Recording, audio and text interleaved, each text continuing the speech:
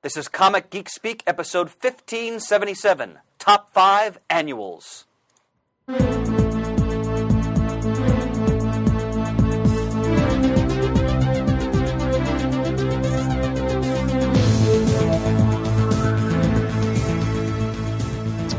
right. I'm Shane Kelly. I'm Adam Murdo. And I'm Chris Eberly. Manually fading out, which is we used to have it that it would infinity and shut itself off, but now I manually turned it down. You did it just fine, sir. Oh, yes. Really going old school, downgrading a bit tonight. Oh, yeah. I gotta tell you, on my end, it sounds even more old school because it kind of sounds like a fuzzy old homemade VHS recording from the 80s. Then you must feel especially comfy then, brother. Right at home, Chris. And I feel right at home being back in the studio after a couple of weeks. Yeah, even me. I haven't been here in a month. A month? Easily. At least a month, you'd say? Yeah, something like that. Well, it's an honor to see you, my friend. You too. Indeed. Indeed. All right. But first, we have a new sponsor. Gosh darn it, I just lost it. Come back here. Darn webpage. There we are. New sponsor, Geek Fuel. That's geekfuel.com. You can, what they are is they provide a mystery box full of goodies, comic book geeky goodies. There's a $50 value guaranteed in each and every box. There's exclusive t-shirts, games, collectibles, stickers, the t-shirts we said, sometimes books, like regular novel-type books. One of the examples on their website has Michael Crichton's Jurassic Park in there, so lots of good geeky stuff. You can sign up for a month at a time, 3 months at a time, 6-month plan, or a year plan, and the price decreases with each iteration of an increase of months. And then once a month you get a shipment, and inside is all sorts of geeky stuff. Now, we have 2 examples in the studio here. I'm going to go with this one because I've... Very well. I'll go with this one. All right. I actually opened them up once already. So inside, the first one is Boba Fett type T-shirt, and I'm holding it up so Murd can see on the camera. Boba Fett? Boba Fett. Where? It's a small, so there's no way that's going to fit me these days. There's also, let's see, Nailed It kind of fancy nail coverings, like you press on, girls press on nails. Gift for her? This one features different hero masks at the very tip. So when girls put it on their fingernails, the little masks will be at the tip of the fingernail. There is a poster. Let's see what the poster is. It is, from the new Star Wars, and a picture of Kylo Ren. That looks pretty cool. That'll be a little tiny segue into something in a little bit. Indeed. And let's see. Bob's Burger Geek Fuel exclusive cover. Huh. All right, that's pretty cool. Is that issue number 1? That is... It doesn't say. Just says Geek Fuel. This copy... No, I do not see a number on it. Maybe it's a preview. It could be number 1, though. Mer, do you watch Geek? Do you watch that? As often as I can, yeah. They have nightly reruns on Adult Swim these days. And a pin, Aries 11. Do you know what that's from? That one I don't know what it's from. Aries 11? Wait, hold on. That's from, may I see that? That's from The Martian. Ah. Because it says Watney on it. Okay. Oh, right. The Matt Damon thing, yeah. These are the astronauts. By the way, that was a great movie. I didn't get to see it yet. Outstanding. I actually want to read the book. Yeah, I've heard the book is excellent, and the movie was excellent. So poor on my books. And in this one, I know because I took it home because I want to try it, is a Doctor Who ice tray. That was in this That box was in as this well? box. TARDISes and Daleks. So then you can pour water in, freeze them, and then pop them out. I think that'd be great for mixed drinks. Because, so all that was in that box for $50 value. Yep. Not bad. Yeah, that was cool. Go ahead and open the other one. All right, we got a second one So here. the second one, and that just came. I just looked at that one as I got to the studio this time. Actually, why don't we save this one for we're going to do another promo spot later absolutely. on. Yeah, we'll do that. That sounds show. good. So there you go. That's geekfuel.com. Go there, check them out, sign up for their mystery boxes, and get some cool stuff.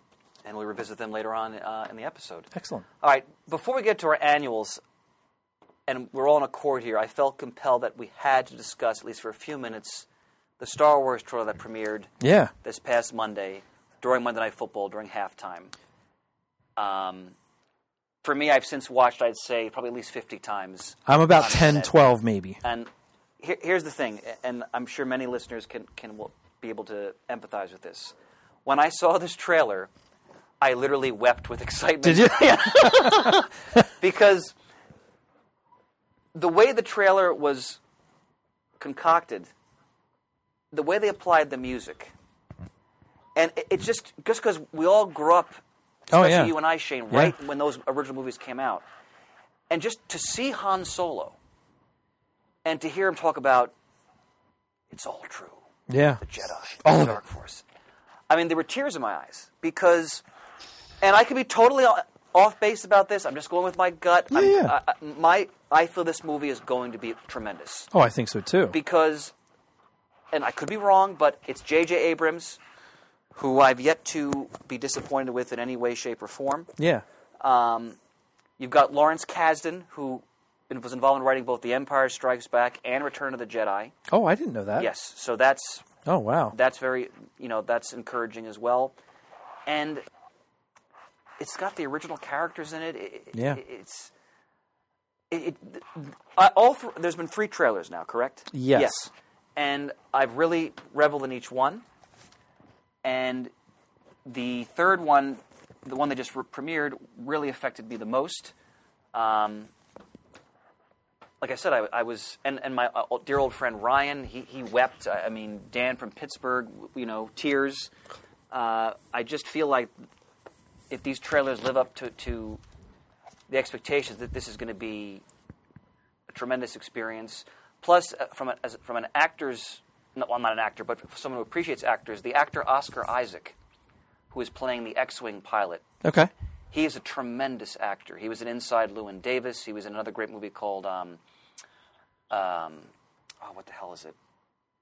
Oh, crap. He plays like a guy running like a oil heating company in New York in 1980 and the politics of that. I'm just brain farting the name, forgive me. I have to look it up. But he's a great actor. He also can sing like this nobody's business. Really? So I'm really excited that he's involved in this film because I just think he's a great actor. So I cannot wait. I already have my tickets. Ryan, who never fails, got preview seats 7 p.m. December 17th. Nice. In our local mall, which has one of the those dinner theaters they bring you the food all that. Yeah. So our seats are reserved. We don't have to wait online. Nothing like that. So, A Most Violent Year. That's the other Oscar Isaac film. But okay. What did you guys think of this trailer?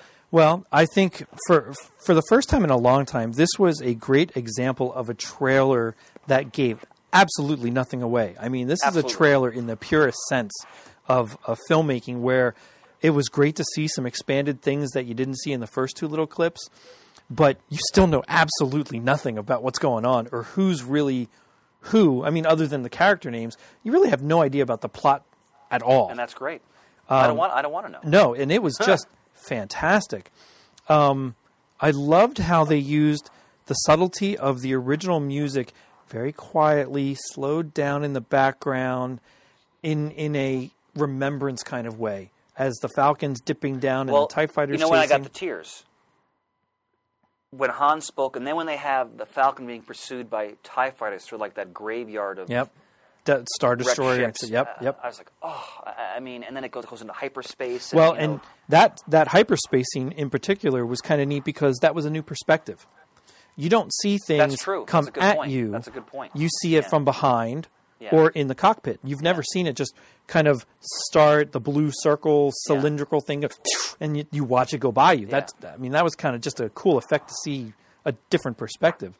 No, I'm really jazzed. I really, really liked it. And again, most of it you saw somewhat in the other trailers, just very shortened versions or very similar times that these scenes were happening. Like what they've shown you is really very little of the entire movie, and I just think it looks fantastic. Adam, what were your thoughts? Honestly, Honestly, Chris, I didn't have all that many. Okay. I watched it during halftime. I watched it again when they re-aired it after the game. I was really more interested in the Eagles beating the Giants at the time. Well, it was the bit with Han Solo, confirming that it was all true, all of it. Was kind of a breathtaking moment. Although afterwards I saw a meme on Facebook showing Han Solo's image saying, "It's true, all of it," and then a shot of the female character he's talking to saying, "Even the part about Greedo shooting first." I saw that. I did see that. Saying, "Get out." Yeah, that was funny. That's funny. And the scene of Han embracing Leia and Leia weeping softly, that was kind of chilling. And the image of somebody wielding a Sith lightsaber with a couple of smaller little laser shafts coming out at hilt level, that's an image. I continue to be in agreement with Brian Deemer that it's a great thing that they actually built Yes. Oh my gosh, a yeah. physical prop for that. Yeah. For most things, but especially for that spherical droid. Either of you happen to know what that thing is called? BB-8. BB-8. And All right, it's an thank actual you. robot. Oh yeah, correct? yep. That's a practical effect. Yep, not computer generated, or at least not entirely. No. The monologue, the superimposed over the scenes by the controversial black stormtrooper, who is causing the film to draw criticism from certain quarters that the film is anti-white, which I don't think we should dignify with any further discussion. No, not at all.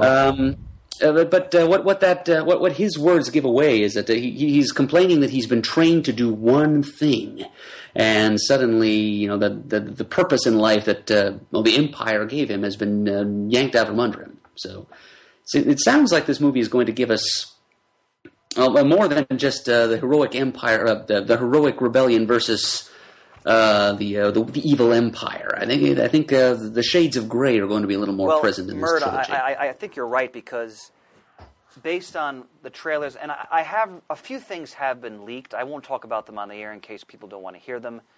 A little bit about the Kylo Ren character, for example. The actor Adam Driver, who's outstanding, by the way, is playing him. But I agree with you, Mert. I get the sense that, and it's as it should be, because it's 2015, and the original Star Wars films were clearly heavily influenced by the Second World War. Mm-hmm. Lucas even used the dogfights as fill-in footage before he got the special effects in there when he aired it for Spielberg and some of his peers. Yeah. I think this movie, and I hope they do it because I think Star Wars is more than capable of handling this, is there's always more than one perspective on these issues. And we can't automatically assume everything the Republic did after the fall of the Empire was a good thing. And we also have to think about, okay, the Empire was so vast, if it suddenly collapses, what does that mean for the whole universe? Because now there's no order, essentially. And as huge as the Empire was, did all of it even collapse, for that matter? So these are questions I'm really looking forward to seeing. Now, they're exploring that in some of the comics that are coming out now, like the Greg Rucka Shattered Empire, which is excellent. And there's been some books I haven't read. But I agree with you, Murray. I think, and knowing how J.J. Abrams and the way he works, I'm anticipating that's the way they're going to go with it. And I think it should be the way they go with it, because as difficult as it was, in one sense, winning the war was the easy thing. Now you have to govern. And that's a whole other, ball of wax, so to speak. The other thing that I really loved about this trailer, you barely see Luke at all. Yeah. And that's him with the metal hand, because you saw that in the previous trailer. Mm-hmm. And I wouldn't be surprised if, A, he's barely in the movie, and 2, when you do see him, it just has enormous significance and consequence. Yeah. And that's why I kind of wonder if he's not going to be in it much in the first one. And I have my own theories about what may or may not be happening with him. And I don't, like you, I won't say it on the air in case somebody doesn't want to even think that. And God forbid it would actually come true, which would blow my mind. But there's a lot of interesting ways this could turn for every character, and I'd be happy with any of them, because it just like you said, just the way J.J. Abrams works his movies and his directing, the fact that they went to such lengths to go on location, practical effects, building to make it look like the original film. To make it look real. Yeah. As real as possible. And there's computer effects in it. I mean, you're going to have that. The only thing, somebody made a comment when I think it's Kylo Ren is on the bridge of a ship, I assume a Star Destroyer of some kind, and there's a lens flare in the background. Like, oh God, let's not go Star Trek lens flare. But, that's just a good joke that I had a good guffaw about. And the other thing is that just the subtitle alone, The Force Awakens, leads you to believe that maybe the Force has kind of left the universe. Oh, yeah. I think Luke's going to be a part of that, whether it happens with my theory or not. I think him and one or two of the characters we've seen in these trailers are going to what awakens it. Well, in Star Wars mythology, when someone says "I'm no one," you know right away that that they mean everything. Like they're enormously significant to the story. Yep. So, I wanted to talk about it a few minutes because I'm sure many of our listeners have watched it, and I can't wait to review it when we've all seen it. Now, I haven't gotten tickets yet because, again, I don't necessarily know what my schedule is that weekend. I know Ben's already got a game at some point in that weekend. So I didn't want to buy something and then not be able to go. But I'm off the week of Christmas with them, so I'm going to definitely take them that week. Well, maybe by then tickets will be available. Well, yeah, and I'm sure at some point in the first few days to a week, I will get there at some point. It's just a matter of when. Because the last time I went to a big movie premiere, gosh, what was it? Maybe Avengers? I think it was Avengers. We went to the Reading Fox that's up here, and they were sold out of both shows, and he said, well, 2 or 3 days before the movie comes out, we're going to open up more theaters. And I can't imagine they're not going to do that. Oh, are you kidding me? This will probably break all records. Oh, I think so. It's a license to print money. Yeah. And I think, look, I revere George Lucas as a visionary. Mm-hmm. He contributed enormously to all of our childhoods. Yeah. And what he did, in many ways, revolutionized filmmaking. Yeah. And some would argue some of that turned out to be a negative, but for me, no, I don't think so. Well, some people don't like the whole blockbuster and all that. That's a whole other discussion. But I revere what he's done. Having said that, the newer films, I refer to the painful balcony love scene in Revenge of the Sith. You're beautiful. No, you're so beautiful. Do you mean Love is Blind? Yeah, right? That was bad. And I say this with the greatest respect for them, but he lost the ability to write dialogue. So I'm grateful that the people who are involved in this are people who have a proven track record. Yeah. And not just telling a compelling story and all the great adventure, but also going deep into characterization and making that just as compelling as, ships blowing up and so forth. And I like that it's more unknowns than knowns top billing the cast. Well, that's good. That's tradition. That's what the original Star Wars was built on. Did. And there was some of that for the newer movies, and I liked some of them. Ewan McGregor's Obi-Wan is my favorite. I hope they do an Ewan McGregor Obi-Wan movie. I do too. I would love to see that. God, what a fantastic thing that would be. But I think this is a better way to go. It really looks like he went back to what worked with the first trilogy and really is trying to do as much in that regard. And not to get too much of a tangent here, but just I think what always worked for me, especially as I got older, and we've all seen this movie so many times now, is that at the core of the original movies, there's those relationships between Leia and Han and Luke and Chewbacca and the droids and later Lando and and the humor was so important in the original films. You didn't have a lot of that in the newer ones. No. And that and the gravity of what was going on. And and the latter part of Revenge of the Sith, I thought that some of that gravity kind of returned, at least for me. Oh yeah.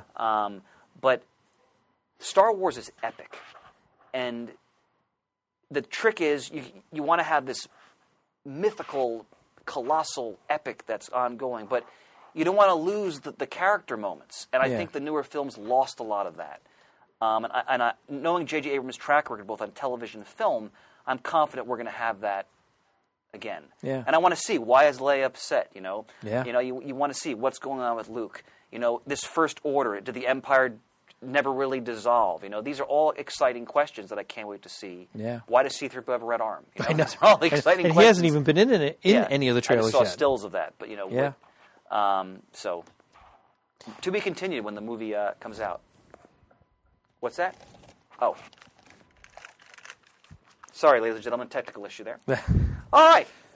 Anybody other comments on the trailer? I showed Ben, and right away he knew what I was showing because he knew it aired the night before. But I said, hey, sit down here and watch this with me. And he got excited. He got really excited. So that was kind of cool to see because I took them to see the 3D Phantom Menace solely because I wanted them to have the experience of seeing a Star Wars movie in the theater. I can't sit through Phantom Menace anymore. Well, and I understand. But that movie really is more geared for them when I took them to see it. I mean, they were 5 years ago, 4 years ago, something. Yeah. Very much more a kid film. And they loved it. But what they loved more than the film, because they'd seen it before, was seeing it in a theater. They're like, wow, that was really cool. I wanted them to have that experience. So if they never did any, because back then, who knew that this would come about? They were planning to do all of them in 3D. Right, and then that all scrapped, which is fine. And they'll get this experience now that it's going to be here. But that was still fun to give them that back then. Ryan and I were talking about a little bit of Eberly history here. When the movie came out originally, A New Hope, or Mert and I always say, it's just Star Wars back then. Yeah, but, right. It is. Yeah. Amen. I was 4 years old. Ryan was 3. And either was that or... Because they re-released it multiple times. They re-released it the following year to coincide more with the toys. It may have been the next year we saw it. That's when I saw Probably the next year. It's kind of fuzzy in memory. But me too. Ryan and I were saying, all right, remember when our parents took us? Now we're going to take our kids. Yeah. And that is meaningful and emotional to me. Oh, gosh, yeah. We're going to have that experience. And one more comment, because I think Mert made such a great point before about the shades of gray. You get the impression that they're going to explore with the young man. I forgot the name of the actor who's playing the stormtrooper. Oh, I just know his character's name's Finn. Finn, okay. What does it mean to be a stormtrooper? Because they're called upon to commit horrific atrocities. Yeah. So are we going to get into a situation where this guy's like, I just can't do this anymore, right? I'm interested to see where they're going to go with that because, in the original films, they're the cool-looking guys who can't shoot straight. Yeah. And or hit well-dressed anything. cannon fodder is what they are. But I've always been interested in, like, the foot soldier, like, how have they been indoctrinated? Like, why do they do what they do? They must believe in what they're doing. And, they're not clones. Right, we know that by the original films. There might be some clones, but it's regular men, essentially. Yeah, by that time. Really looking forward to see how they explore that. Yeah. So this should be a lot of fun. I can't wait. All right. All right, top 5 annuals. Top 5 annuals. Top 5 annuals. Now, I do have mine ranked. I know sometimes we rank them, sometimes we don't. I have mine ranked, so I'll read them, my choices off 5 to 1. That's what I was going to do. Okay. All right. How about you, Mert? Yeah, well, mine are really more in chronological order, I'd say, than in order of preference. But, okay. I'm going to count them back from the most recent to the oldest. Okay. Shane, why don't you start us off? All right. My first one is the Batman Annual number 10, a Hugo Strange story written by Doug Munch, penciled by Denny B. Cohen. Inker was Alfredo Acala, A-L-C... Oh, great artist. A-L-C-A-L-A. This I remember as being my very first Batman annual. Now, I have another annual in there that is the first annual that I got. That's in my top 5, but this was the very first Batman annual I got. And to see a character like Hugo Strange, who I didn't know at that time, I mean, this came out back in 1986. So I knew Joker, Penguin, Riddler. I knew the big ones. It was an interesting, fun read, very well drawn, very well written. I mean, Doug Monk's is great. But I remember wondering, all right, Hugo Strange, I don't get it. But then later years, as I grew up and read more Batman and learned about Hugo Strange, to then go back and reread that annual at some point was a lot of fun. Just a great annual, when an annual was unique, important. It wasn't just an event. You're touching on one of the themes I'm going to be talking about a lot in this episode. And that's a huge thing through all of my annuals for the most part, is I think 1 or 2 are an event, but not like events today where the annuals run events in a lot of ways. And some of them have been good, don't get me wrong. I've enjoyed a lot of annuals that were events, but back in this day, back in the mid to late 80s, when I really started to read and collect comics, I really loved the standalone single annual that was just a great story because it was an annual. Now, so you had the pleasurable experience of returning to that element of your childhood, but the story then still held up for you as an adult. Oh, yeah. That doesn't always happen. So No, that's great. And part of that just be my own nostalgia. I mean, Yeah. I'm very guilty of, if something's nostalgic to me, I'll love it a little bit more, whether it's great or not in somebody else's eyes. But yeah, it was a lot of fun. And that cover with the full-figured Batman cape draped around him, Hugo Strange kind of shadowed in the background a little bit, just his head. Just a neat cover. Neat colors, too, purple and blue. Not normal type colors for annuals. The very 80s-ish. I mean, it was middle of the 80s. But that's a lot of fun for me to go back. And now, I don't think I have that annual anymore. I really need to dig that out. I just knew which ones I wanted to pick for this. I didn't go dig them out from my collection. Indeed. That'd been monstrous. Murd, how about you? All right. Okay, so my first pick is from the 90s. Actually, I do find that just about everything I have on my list here is actually from the 80s and 90s. I have not a single thing that's older than 1981. And, I really would say, just personally, my observation, I would call the 80s and 90s kind of like the golden age of annuals in comic books. Yes. Obviously, annuals existed well before that. There were annuals being printed in the 60s and 70s, although, in the early days they were as likely as not to be just reprint volumes, although there were some original stories. But then we get into the 80s and 90s, the publishers, especially the big two, kind of cottoned to the fact that this was an opportunity to print additional material and rake in some money on their popular series. So that's all of a sudden in the 80s, mainstay series that had never had annuals before began having them. And then eventually we get into the era in the 90s when we would have annual crossovers and theme annuals across the entire line. And I think that's what you were sort of speaking against there, Shane, when you say you preferred a story like Batman Annual number 10 that was just a standalone and not a part of any kind of a crossover. Yeah.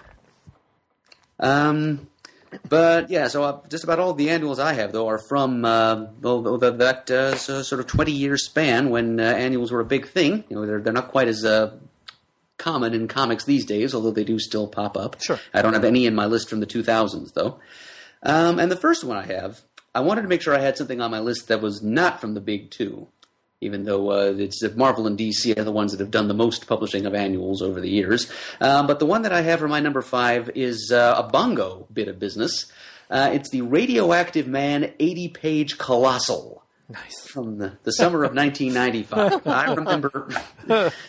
I was 16 when this came out, and I can remember reading it in the backseat of my parents' minivan, driving home from one of our many, many trips to Stone Harbor on a very warm, probably July afternoon. And it's like all Radioactive Man comics from Bongo, it's a loving parody of the creative values of superhero comics of a past era. And in this case, it's the 1960s, and specifically DC in the 1960s, because 80-page Colossal is pretty clearly patterned after the 80-page Giants that DC used to do. The cover date is, I'm having a hard time. I'm looking at an image of it on my computer screen. I can't quite make it out, but it's summer of 1968, I think. It's really summer of 1995. Right.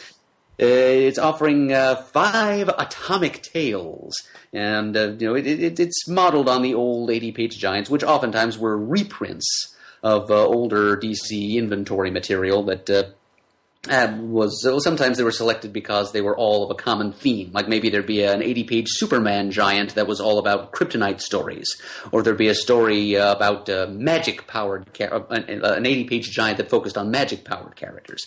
There really isn't a common theme to the 80-page Colossal Radioactive Man, but all 5 stories are actually, they're presented as if they were reprinted from earlier, never actually printed issues of Radioactive Man. They're all original stories. And Bill Morrison, that Bongo stalwart that he was, had a hand in almost all of them, whether writing, penciling, or doing both. There is one story in there that's by Scott Shaw of the Captain Carrot fame. That one was probably my favorite. It was the 1001 Faces of Radioactive Ape. Yes, Radioactive Man did have a friend who lived in his universe's version of Gorilla City. And it's basically Radioactive Ape going through a bunch of bizarre red kryptonite-style transformations, including into a bizarro Radioactive Ape. I think he was called Factory Irregular Radioactive Ape, though. Then there's Radioactive Man Teen Idol, in which Radioactive Man picks up a guitar and makes like the Beatles. To Betroth a Foe, in which Radioactive Man marries Larva Girl. This is a story that was actually referenced on the episode of The Simpsons, which introduced Radioactive Man as a concept. Gloria Grand, Radioactive Girl. Gloria Grand being the news hen girlfriend of, or would-be girlfriend of Radioactive Man, his version of Lois Lane. The first appearance of Glowy, the radioactive dog. And who is the radioactive man of the fantastic far future world of 1995? It's just really great Silver Agey fun, and that's it. I've always loved the things that they do with the radioactive man character. It's just a vehicle for genre parody at Bongo, and especially when Bill Morrison was involved. And since he's been focusing his attention elsewhere, the stuff they've done with Radioactive Man hasn't been quite as good. But this is just a big old juicy chunk of the best Radioactive Man material that Bongo ever published, as far as I'm concerned. So, yep. It wasn't properly an annual, I suppose, because it wasn't attached to any kind of ongoing series, but it's sort of an addendum to the Radioactive Man 6-issue miniseries that had been published the year before. So, as usual, our parameters for what counts as an annual and what doesn't are going to be fairly loosey-goosey. And more or less anything goes. But as far as I'm concerned, this counts as an annual as much as anything, and I loved reading it when I was 16. So threw that in there as my non-Big Two entry in my top 5. Nice. Bravo, Merd. Bravo. Chris. All right. I love the idea of this topic because growing up, like Merd said, and I agree with him, annuals became sort of like anchors for the companies in the 1980s and 90s. I mean, they used them for a lot of their events, some more effective than others, of course, in terms of quality and whatnot. But I loved, I know Jamie D would probably say the same thing, loved when the annuals would come out. Oh, yeah. And sometimes I enjoyed when they anchored a crossover. Other times, like you said, I just loved a great standalone story by top flight creators that added just a wonderful new dimension to whoever the character in question is. And I also loved annuals where huge things happened. Mm-hmm. Like, you read this and you're like, wow, this is a major development in this character's history. Yeah. And it gave weight to it. Yeah, and that's... And, there were just as many annuals that were throwaways, and I was just like, okay, this is a waste of however many dollars I spent on it. But in general, I've always loved the annual concept, and as Merd said, they're scattershot today. Sometimes they do them, sometimes they don't. Some characters, I can't even think of it the last time they had an annual. Yeah. I don't know if that's because of printing costs or whatever the reasons might be. But the annuals always have a special place in my heart. And some of the first comics I ever owned as a kid were annuals. Mm-hmm. Because, and I'm sure Jamie D would say the same thing, it's thicker, you got more. Oh, yeah. And you were willing to spend a little extra money to get that. So I've been looking forward to discuss this topic. Now, for me, my fifth choice is actually a recent annual. Most of mine are much older. But when I was thinking of my list, this book popped in my head immediately because it blew me away. All right, it's from 2010, Invincible Iron Man Annual #1, written by Matt Fraction, with pencils by Carmine, forgive me if I'm probably going to maul this, Diomenico. I totally mauled that, I'm sorry. It is a Mandarin-centered story. In fact, if I remember correctly, I don't think Tony Stark even appears in it. Oh, wow. And the whole premise is the Mandarin kidnaps a famous filmmaker, and he wants him to make a movie of his life. And because the Mandarin has been alive for however long and is so mysterious, there's so many different versions of what is the Mandarin's history. And the story explores who the Mandarin might be and who he might have been. It's so well done. In some cases, it's darkly funny. In other cases, it's horrifying. But Fraction really gives real heft to the Mandarin. and his place in the Marvel Universe and who he might or might not be and where he may or may not have come from, essentially. And I don't know, it's probably reprinted in a trade somewhere. Again, this is attached to what I consider Fraction's outstanding run on Iron Man. But if this is an annual you ever can get your hands on, or whichever trade it's reprinted in, highest recommendation. When I read this, I went, this is an annual. This is what an annual should be. All right? It takes an existing character concept, but it spins in a totally new direction and just adds so much that's new to your understanding of that character or that concept. I didn't read that annual. one. That sounds great. Yeah, it's darkly funny. It's creepy. It's horrifying. If you're a Mandarin fan, if you just want to see an interesting new take on a supervillain, grab this annual. Has the Mandarin been used much in Iron Man's newer runs the last few years? I have to be honest. I loved Fraction's run, and the Mandarin has definitely had a role in Fraction's run. When they relaunched Iron Man for the however many times, a couple of years ago, I read the first few. I thought it was very flat, and I have so many books I try to read every month that I just dropped it. I have not read the Superior Iron Man. No, I haven't either. And we missed an order, so I'm waiting to get issue 1 of the new Iron Man by Bendis, which I have high hopes for.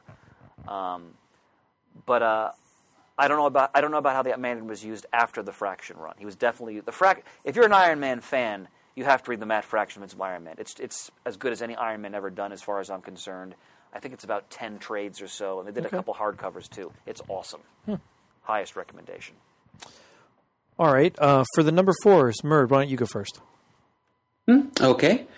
Number 4 for me, I'm actually going to return to the year 1995. This is an annual. It's kind of a nostalgic favorite for me, rather than the objective quality of the material. But it's from the post-crisis Superboy series, the 90s Superboy, the clone. The series that began in 1994, and it's the second annual. It's part of one of those, not really a crossover, but it's a line-wide annual theme, which DC did every year for pretty much every year in the 90s. Yeah, Shane, do you remember several months ago, Shane, when Pants challenged us to name Yes, I do. Yep, I think I got 1, maybe 2. You got all of them. Yeah, you came in and you were my lifeline at the end, because I could not remember Planet DC from 2000. Yep. But yeah, between the two of us, we got all of them. You had the run of the board for every last other one.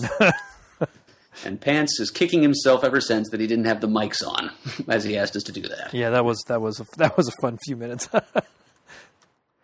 Well, what DC was doing in 1995 was a series of Year 1 annuals, telling little early career and or origin stories for various characters, whether in flashback form or just stories set in the present that revealed new details hitherto unknown about different characters' origins.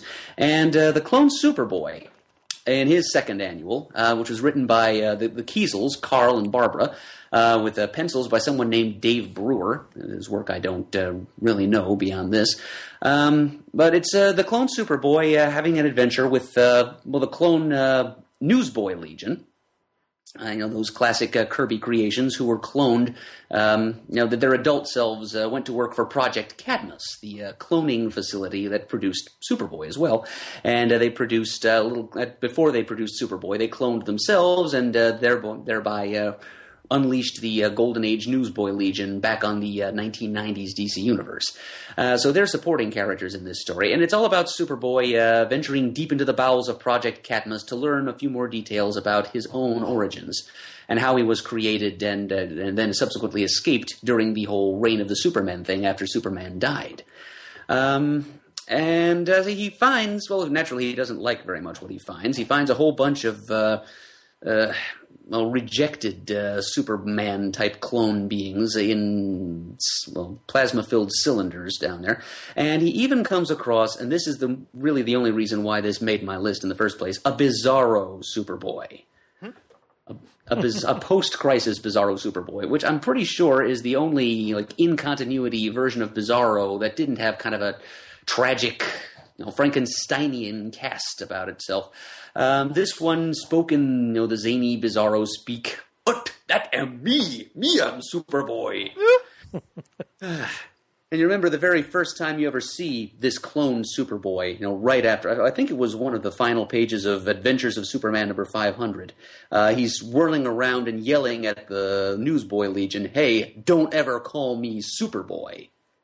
Well, there's kind of a callback to that in this annual, as the Bizarro Superboy says, "Hey, no ever call me Superman." Because unlike Clone Superboy, Bizarro Clone Superboy is actually pretty happy and honored to be called Superboy. And, of course, there's a fight between Bizarro Superboy and normal Superboy. And I was just grooving on this so hard at that time because I was so... I had just recently discovered, within just the past couple of years, how neat those pre-crisis Bizarro World stories were. I had just fallen in love with the character, and I was desperate to see something more like that come into the present-day DC universe, instead of playing Bizarro as this tragic figure. But this was a fairly funny Bizarro Superboy who still ended up dying a tragic death in the end. And we also learned in addition to the whole Bizarro Superboy thing, we also learned a couple of details which were later retconned out about, Superboy's true genetic nature. We find past director of Project Cadmus, Paul Westfield, who is dead at the time this story is published, pops up on a vid screen and says, "Hey, Superboy, I am your father," basically.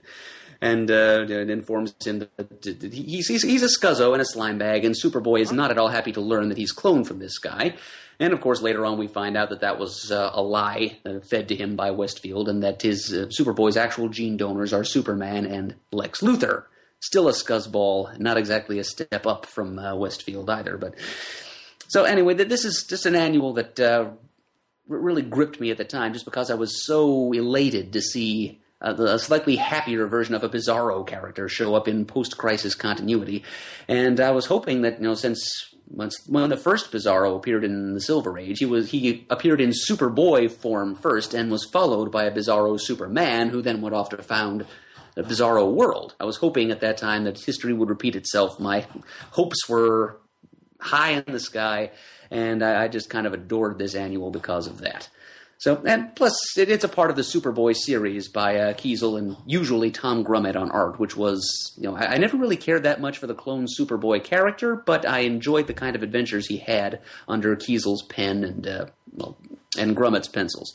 So, and just throwing Bizarro in there. Carl Kiesel is an avowed Bizarro fan. I do have a sketch of Bizarro by him. So anytime he told any kind of Bizarro story, I was going to lap it right up. And this was the first such story that I discovered and bought. So, it's got a special place in my heart, and it's also got a spot on my top 5 list. Now that run of Superboy, is that the eventual run where Hypertime was in? Yes. Which I loved myself, and I love that story arc as well. Just as a story arc, let alone that Hypertime was all in it. But right, it was called Hypertension. Okay. Yes, and it did, as I'm sure you remember, had Superboy visiting a bunch of different alternate realities in the Hypertime stream, and he was chased by an evil alternate reality adult version of himself called Black Zero. Yep. Okay.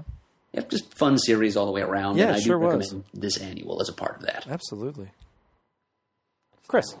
All right, my number 4 is from 1984, Tales of the Teen Titans, annual number 3. Oh, nice. Which really is a continuation of New Teen Titans. They simply changed the title of the book. Yeah. By I think one of the all-time great creative teams in comics, I'm sure Murd would agree, which is Marv Wolfman scripting and George Perez Pence. Of course, our fabled co-founder Peter would no doubt agree with that as well. Yeah. And inks by the legendary and late much lamented Dick Giordano. Now, I should mention to our listeners, we have mentioned this past, we are going to be doing a book of the month on the Judas Contract, which this annual is the final installment of. So expect that in the not-too-distant future. I just read this recently because we're going to be discussing the Judas Contract in the near future. I've read it a couple times before in my life. Wow, this is like what an annual should really be in some cases. This is a huge story that has just a seismic impact on the characters, in this case, the Teen Titans. I don't want to say too much because maybe some people haven't read this story yet. Yeah. I don't want to spoil. When we talk about it a little bit later. When we do the book of the month. But suffice it to say, first of all, the artwork is so breathtakingly beautiful. I mean, it is. Perez. Remember, this is right before Crisis on Infinite Earths, isn't it? It's 1 year before Crisis on Infinite Earths. He's really reaching, I think, the peak of his powers at this point. And it's a story that just, I mean, this is the final chapter in the Judas contract, but it just explores, in a very tragic way, the team dynamic of the Teen Titans and what happens when, shall we say, one of those members goes awry. Yeah. And it's a great action story, but more than that, it's about a family really being torn asunder, this team, and the consequences of that, and it's tragic and sad. Oh, yeah. Well, and knowing what happens to the characters in the book, especially the one character in particular, knowing how that character's interpretation translates into other mediums, I'll leave it at that. Yes. I did not realize that this story ended the way it did. Oh, yeah. And when I got to it, I'm like, whoa, that totally took me for a loop. Okay. I think I know what other medium you mean. We'll discuss when we do the Book of the Month on this. I know exactly what you're referring to. Yeah. This is a very adult story. Yeah, it sure was. And it's not... Unlike, I can see why the Teen Titans were so huge in the early 80s, and no one can speak better to this than Peter. Yeah. Because, to me, this Wolfman and Perez were taking the superhero comic concept, and they were taking it to a much more sophisticated level that I think a lot of people might have been accustomed to, especially a book about very young characters. Yeah. And and the new Teen Titans were compared a lot to the X-Men because they're both really becoming huge at the same time. Yeah. But when you look at the team dynamic in the Teen Titans, that's very strong. There's the history, because a lot of them were former sidekicks, or sort of treading in the shadow of another hero. But then there's also they formed their own team dynamic, their own family. And as you read these stories, and I haven't read that whole run, but I've read parts of it, and I certainly read the Judas Contract more than once. You really, and again, this is the mark of what a great writer Marv Wolfman is, you really feel the bonds between them. And that's what makes this finale so devastating when it occurs. And what I also liked about it is that, again, without giving away too much, we talk about the character who went awry, so to speak. There's not a lot that's redeemable there. No. And it's dark. Yeah. Like, it's not like, okay, no, this is twisted. And the only other thing I'll say is this story reconfirms for me that I think Deathstroke is one of the greatest villains in the DC universe. Yeah, that was an interesting... He's such a riveting, and also in many ways, just a twisted and tragic character himself. Yeah. So, very much looking forward to discussing this full story in the not too distant future. But that's, to me, when I think about what an annual should really mean something, I always think of this annual. And I think if I remember when I finished that issue in the trade, that's a 40-page annual too. That was a lot of good story in that and beautiful annual. Perez art. Oh yeah, man. Yeah. You almost it's hard to compare that. Yeah. All right. Coincidentally, my number 4 annual comes from 1984 as well. Mine is the Justice League of America, the end of the Justice League annual. Now, this, I didn't buy this off the rack. I bought this well after I had started reading the Giffen de Mateus McGuire run of Justice League and was starting... Which you cherish. Which I do. And is a legendary run. Then I started going back. I think my aunt had gotten me, I want to say a $25 gift certificate to the comic book store that I went to at the time in Pottstown. And during Christmas, he had a sale. Everything half off. What was the name of that store? Turks. TURK''S. Just Turks? Just Turks. Okay. It wasn't, as far as I know, it wasn't Turks Comics. Okay. It wasn't anything. The only way I discovered it, and I think I said this way back in the beginning of Comic Geek Speak when we talk about things, there was a hoagie shop across the street from it, a side of it. And my mom and dad would go to that hoagie. No, across the street. Then he moved. That's right. Oh, my God. We would go to that hoagie shop all the time. And just once I noticed a G.I. Joe Marvel Comics poster in the window. and Gateway Batman comic, the Gateway comic. and Spider-Man. And one time when Dad was picking up hoagies and I was along, I said, can I go over there and take a look? And I did, and that's where I discovered a comic book store. I had never been in one before, never saw one before. So then he moved into the store aside of the hoagie shop, a much smaller store, and he had a sale. So his back issues, much like what yours are at Wild Pig, were half off at 25 cents a pop. So I spent my entire $25 gift certificate on quarter issues, and I got a slew of old Justice League stuff.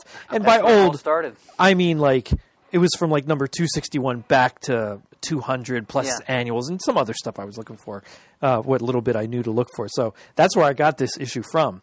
And I picked it out probably early in my selecting because of the cover. You have what would become the Detroit League on the bottom pointing out as like pointing to the future or what, going out to do heroics thing. You have Vibe, Steel, Martian Manhunter, Elongated Man, Vixen, Aquaman, and Zatanna. And then in the background in the clouds, you have Green Lantern, Superman, Wonder Woman, Batman, and Flash. And I love the cover, thinking I know that cover. Yeah, I remember that. All of them were going to be in it. Of course, they're not. But still, it was a cool cover, and it was a great issue. I, at this point, don't remember the story in the issue. It was written by Jerry Conway, penciled by Chuck Patton, inked by Dave Hunt, colored by Carl Gafford. Was this the Detroit JLA?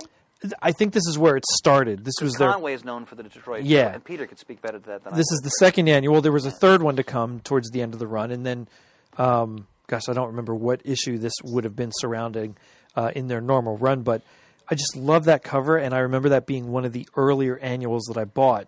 And the fact that it was Justice League, and I was trying to amass what I could of Justice League, having just gotten immersed in it with the 86 Giffen DeMatteis McGuire Justice League. So that one, I remember my first copy of this. I don't think I have my original copy of this. I destroyed it reading it. The cover fell off and all that. So I ended up getting another one at some point. But yeah, that was a great little story. Now, I assume Turks is long gone. Oh, my gosh, yes. Turks turned into another comic book store, which I became friendly with and hung out a lot. I helped them at some of their hotel shows they had, which is where I met Steranko the first time. Was he a jerk to you, too? No, he wasn't. I had no idea who he even was. And the owner of the shop, because, again, this was in my infancy of comic book collecting and reading, and I was a DC guy back then. Even heavier than what I was through the rest of the 80s and 90s. But the owner of the shop came up to me and handed me the S.H.I.E.L.D. annual that I guess had reprints in it. I don't know that I've actually ever read the annual itself, but it was a great cover of Nick Fury on it. And he said, I want you to take this, and I want you to go over there and introduce yourself and meet him and ask him if he would please sign this for you. And I said, okay. And I really didn't know the weight or importance of that because, this was in Pottstown, Pennsylvania, a little Holiday Inn hotel show. Right. And here's Steranko doing it. Now, I see him everywhere at every show, but that was a lot of fun once I learned who he was and what he did for Nick Fury and S.H.I.E.L.D. and all that. And I still have that copy. It's in my collection. Every now and then I'll get it out. And I should explain my comment because I revere Steranko's work, but a couple of years ago he was extremely rude to our fabled co-founder Brian Deemer at a show, and with no cause whatsoever. So I always think about that. But I separate that from how important the man is. Oh my gosh, yeah. So. Yeah. But yeah, that JLA number 2, 1984. All right. That's my number 4. Excellent. All right, number 3. So Chris, you're up. Okay. My number 3, Murd, also from the 1980s. Avengers Annual 10. You took my number 1. Oh! Wow. Here's what we're going to do then. I won't say that much about it. I wasn't sure there was going to be any overlap here, honestly. But how about that? All right. Yeah. All I'll say is, and Murd, I think this further supports your statement that the 80s were a golden age for annuals. And this is first of all, it's Michael Golden artwork. It is just beyond gorgeous. And this is one of the first times, besides Micronauts, I saw Michael Golden artwork. And it just completely floored me. In fact, I'm looking at a whole spread of the annual here. I'm looking at it on the computer. But this is all I'll say here because I don't want to steal Murd's thunder, because this is number 1. But number 1 just means it's the earliest. I know, Murd, but you're the master, and I want to pay homage. All I will say is Chris Claremont writing, Michael Golden penciling. You've got the Avengers. You've got Mystique, the Brother of Evil Mutants, the first appearance of Rogue, a Spider-Woman appearance, an X-Men appearance. Wow. And if you recall from 2 years ago, our Avengers Spotlights, Claremont, and I think he does a wonderful job here, finally returns to what the hell happened to Carol Danvers when she ran off in Avengers 200 with Immortus' son. That whole bizarre, yes, please rape me storyline. And he approaches it in a very intelligent way that explores the real consequences of what happened to Carol Danvers. It's an annual that mesmerized me as a kid. Let's see, it came out in 1981. So I was 8. And then reading it again as an adult, I think it's one of the finest Marvel annuals of all time. Nice. So, and I'll leave the rest for Mert. All right. All right. My number 3 is probably my first Marvel annual I ever got.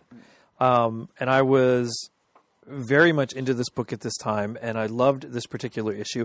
I didn't realize all the things that Marvel did surrounding this issue in New York City when this issue was coming out, if I'm right in what I saw recently on one of the PBS documentary that aired a while ago. I was rewatching that and forgot this part.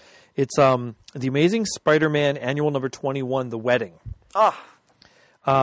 Written by David Michelin and Jim Shooter. Michelini, thank you. And Jim Shooter, penciled by Paul Ryan, inked by Vincent Joseph Coletta, and colored by Bob Sharon. I just remember that for an annual being an event, deal. That was a huge deal. Big deal. And that That's began. That's one of my alternates, by the way. Oh, nice. Yeah. That began a gateway for me with any superhero wedding that I wish they would allow them to survive, have kids. I mean, we've seen others be married and some have had kids, but there's always a reboot or a reset to that at some point. Most of them don't make it eventually. Yeah. One way or another. But this was a lot of fun to read, and at this time I was really getting into Spider-Man. Spider-Man was, other than G.I. Joe, Spider-Man was my gateway into Marvel. And a lot of things... Same for me. A lot of things came from me reading Spider-Man from, I think it was 289. Was that the Hobgoblin storyline around that time? That was the unsatisfying conclusion to the Hobgoblin storyline. Okay, so that was probably my first Spider-Man issue. Yeah. And then beyond that, I was getting Spider-Man then on for years. But when it came to the wedding time, which is 1987, I've been trying to write down my years, because mine and really... They had him married in Met Shea Stadium. Yes, and then they had a live thing, with Stan Lee officiating. Officiated, yeah. But it was a lot of fun. I mean, this was a great issue. Well, what I love about that annual is it really explored, because it's coming off of like the whole Hobgoblin story. A lot of major events that just happened in Spider-Man's life, and it really explored sort of his, not his mixed feelings. He was deeply in love with Mary Jane, but just his baggage. I mean, they really explore how he feels about Gwen still in that story, and it's sort of his inner turmoil about the loss of Gwen and what she meant and so forth. Remember, there's a great sort of dream sequence where all his villains are lined up in the pews and while he's getting married. And, and then they have the Hobgoblin just saying, die. Yeah. And we have to remember the Hobgoblin was the Spider-Man villain of the 1980s. Yes, he was. Huge. It's... I have to be honest, I've never been a huge fan of a lot of the things Jim Shooter has done as a creator. I could be totally wrong here. I always get the nagging feeling that, because I experienced this in my job as a teacher too, that someone in a position of power kind of inserts themselves into the creative process, or maybe somebody else should have been better suited to doing that, like Dan DiDio. Again, where I'm not a big fan of a lot of the things he's written, but I still respect Shooter's place in the history of comics, and I think this is a strong annual. And David McLean is a very solid writer. Oh, yeah. It's something you just don't really see anymore, right? It's just they're moving a character forward. They're taking the character on a journey. where he's going into a new phase of his life, where you see him as an adult. He's still Spider-Man, he's still all the adventures, but his life is moving forward. And this lasted much longer than I ever thought it would. I miss the marriage. I do too. All the time. And to have things like the Flash get married and have kids and then whoop, that got reset pretty quick. And to have, what's another character?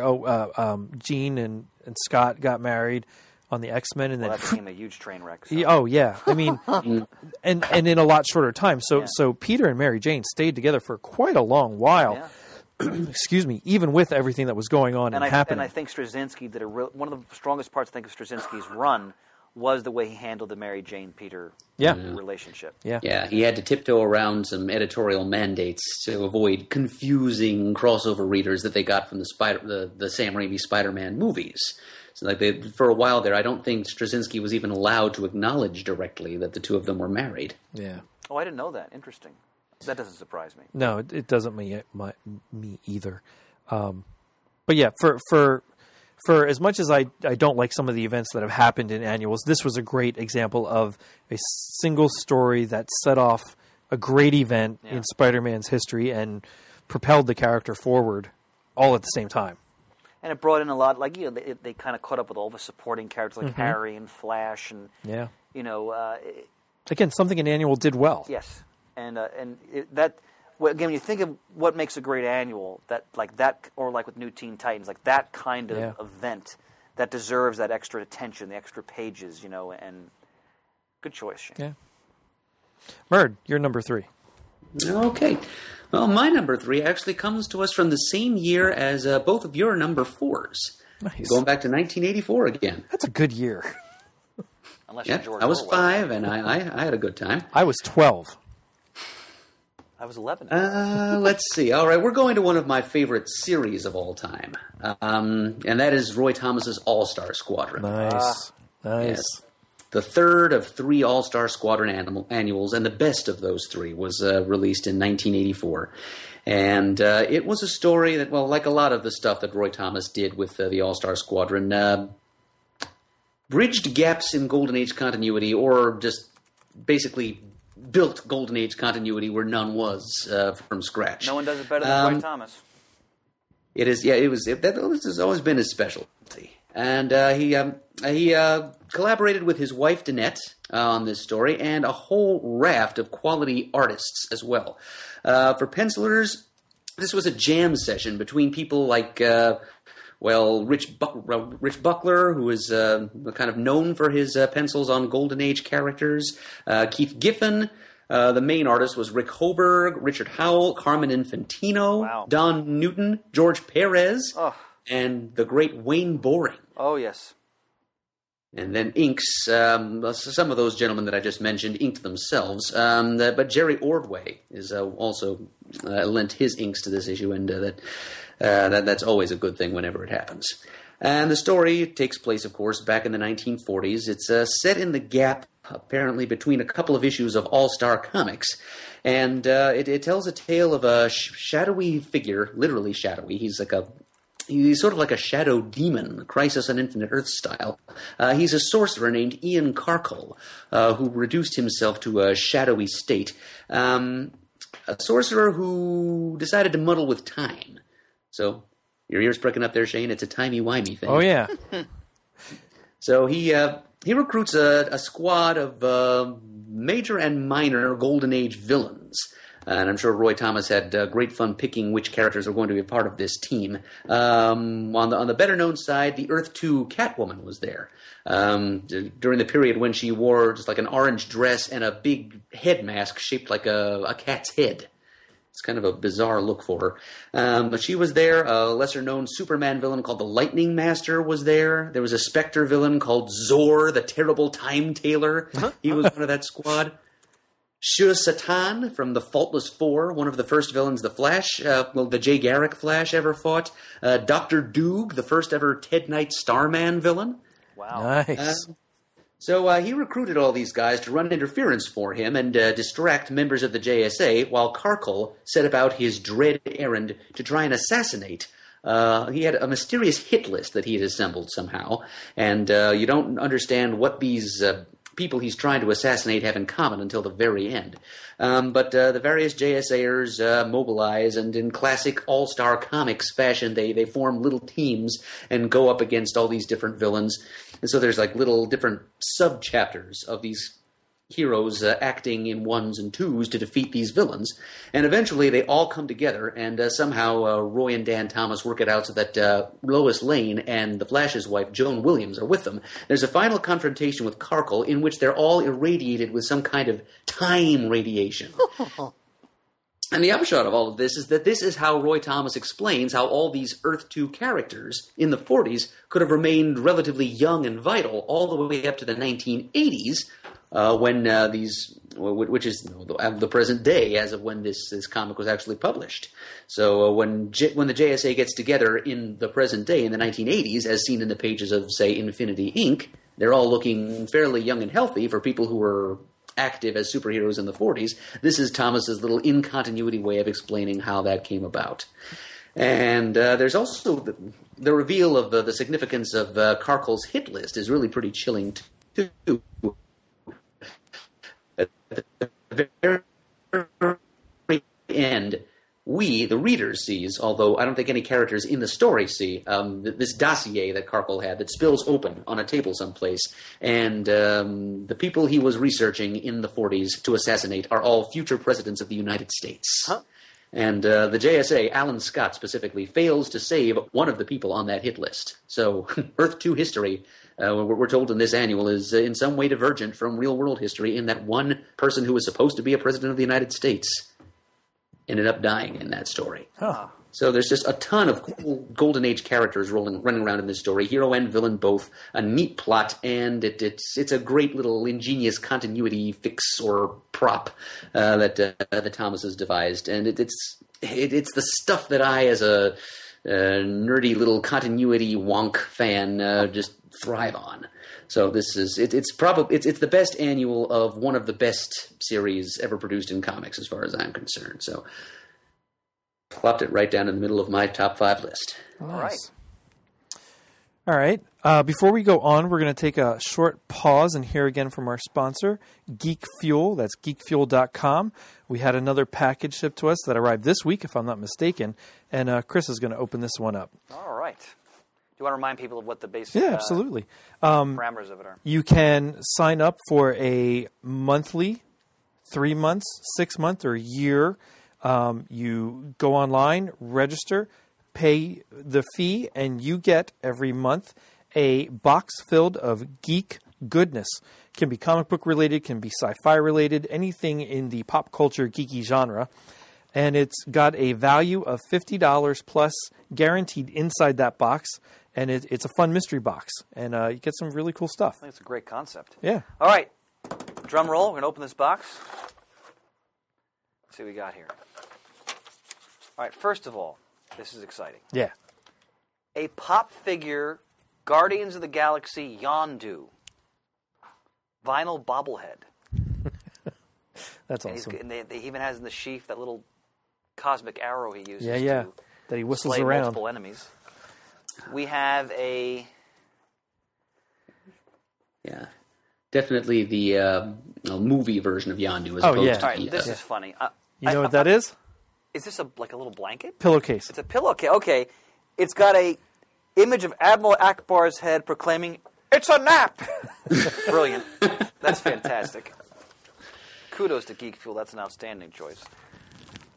We've got a Gatorade energy drink, Energy Swords Citrus, premium gaming stamina. That surprised me when I saw that was in there. But I mean, it makes sense with the gaming stamina stuff.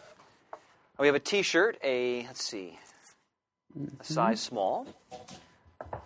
Looks like it's a history of gaming remote controls. Yep. That's a great Game concept controllers. for a T-shirt if you're a video game geek. It has Game Boys, DS's, maybe even Sega's, Wii's. The only thing, if I had to say something was missing, an Atari controller for the nostalgia. How many of them have you broken, Shane? I'm not going to say that. Probably about half a dozen. All right, this is a great button.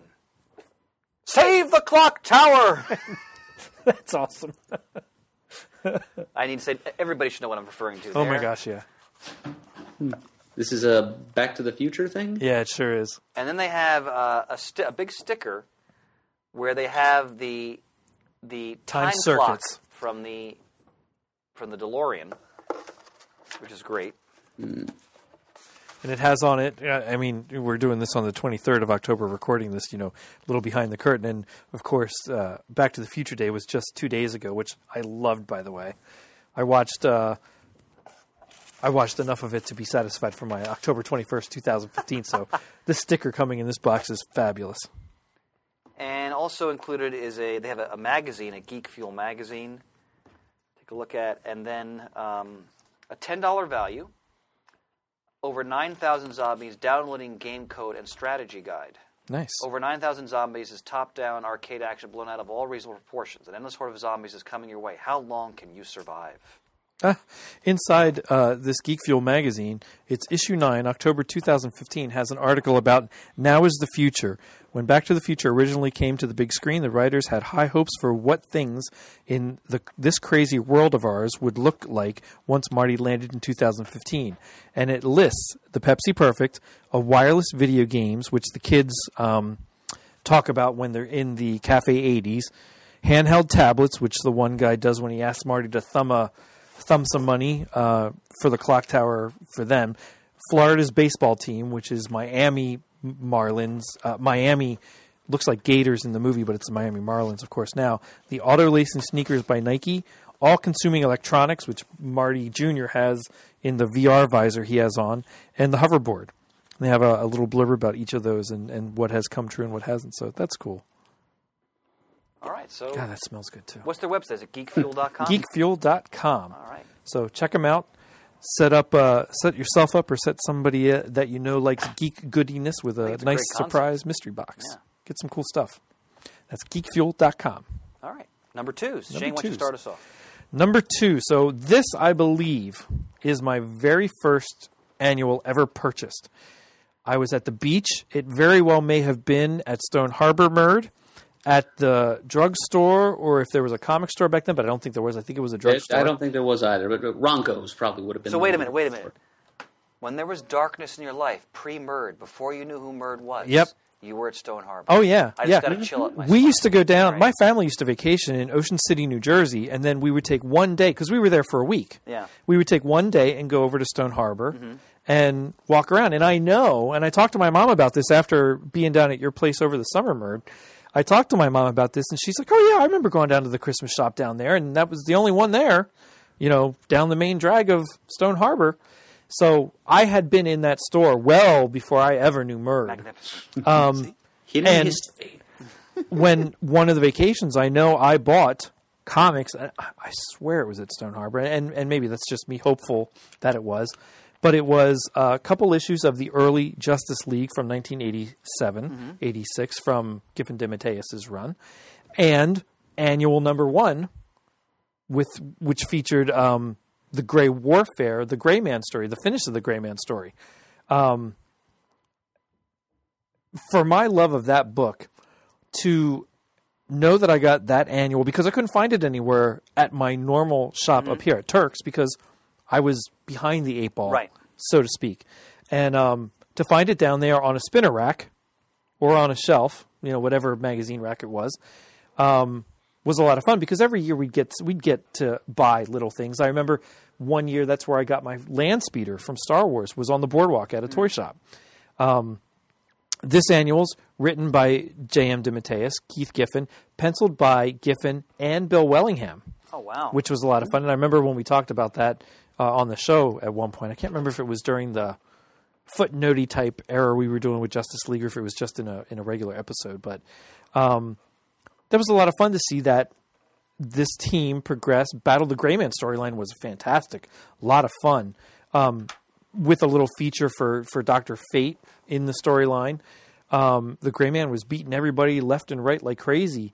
I want to say that this issue, this annual, had the one page I almost got to buy, but I got outbid, which featured the Gray Man coming at everybody.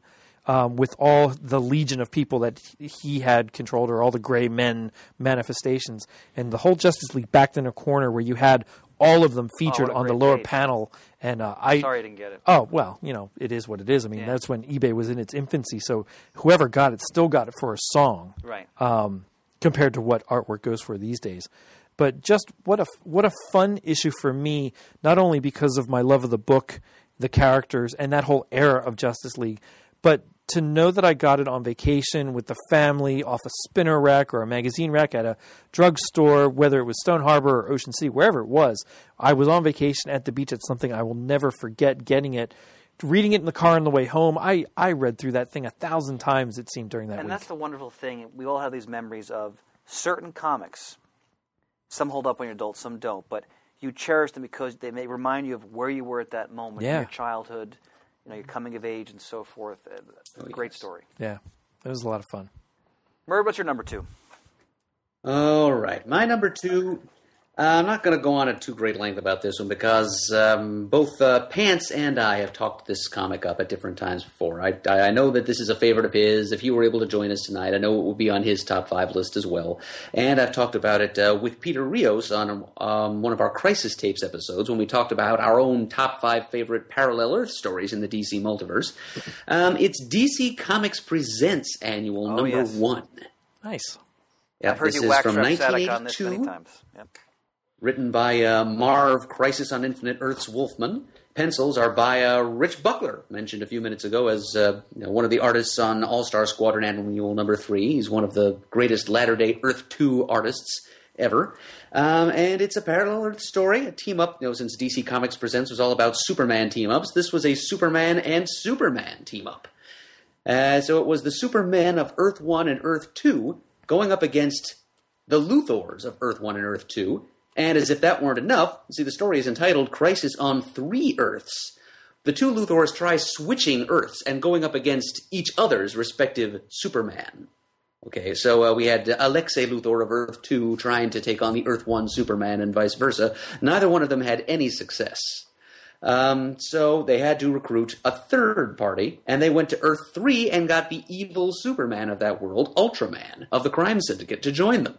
But the Supermen then followed suit, and they found an ally on Earth 3 in the person of Alex Luthor, the Lex Luthor of Earth 3, who was actually a good, benevolent person, a scientist who had long been working to use his science to find a way to free his Earth from the tyranny of the Crime Syndicate.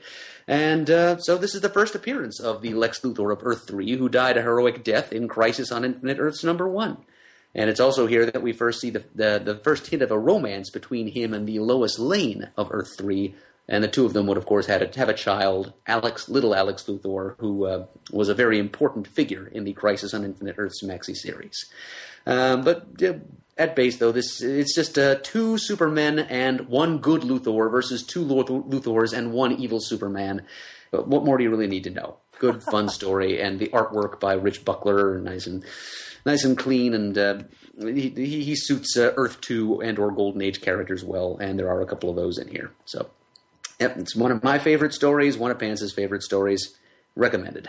All right. Nice. I've heard you wax rhapsodic about that many times, both in person and on the air, and that whole DC Comics Presents is such a great series in general. Whenever I'm securing back issues for the shop, that's always a title I always look for, because I think there's just a lot of fondness for that title, because it's that wonderful team-up concept, a lot of standalone stories. You can pick up any book and just have a fun story to read.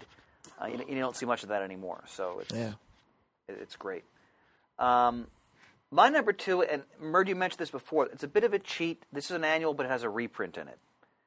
But I think it's one of the all-time great reprints. It's Amazing Spider-Man Annual number 9, which was published in 1973, and it's a reprint of the classic 1968 color Spider-Man magazine, Spectacular Spider-Man number 2. This is Spectacular Spider-Man Volume 1, which was a 2-issue magazine. Marvel in the late 60s tried to get into the magazine market. It was an abortive effort. They only did two issues. The first Spider-Man magazine was black and white, and the second one was color. But that magazine is very expensive to find now as a back issue. I've owned it a couple times in the shop in my inventory, but it's not cheap. But they did a reprint of it in this annual in the 70s. It is a classic Green Goblin story. Absolute classic.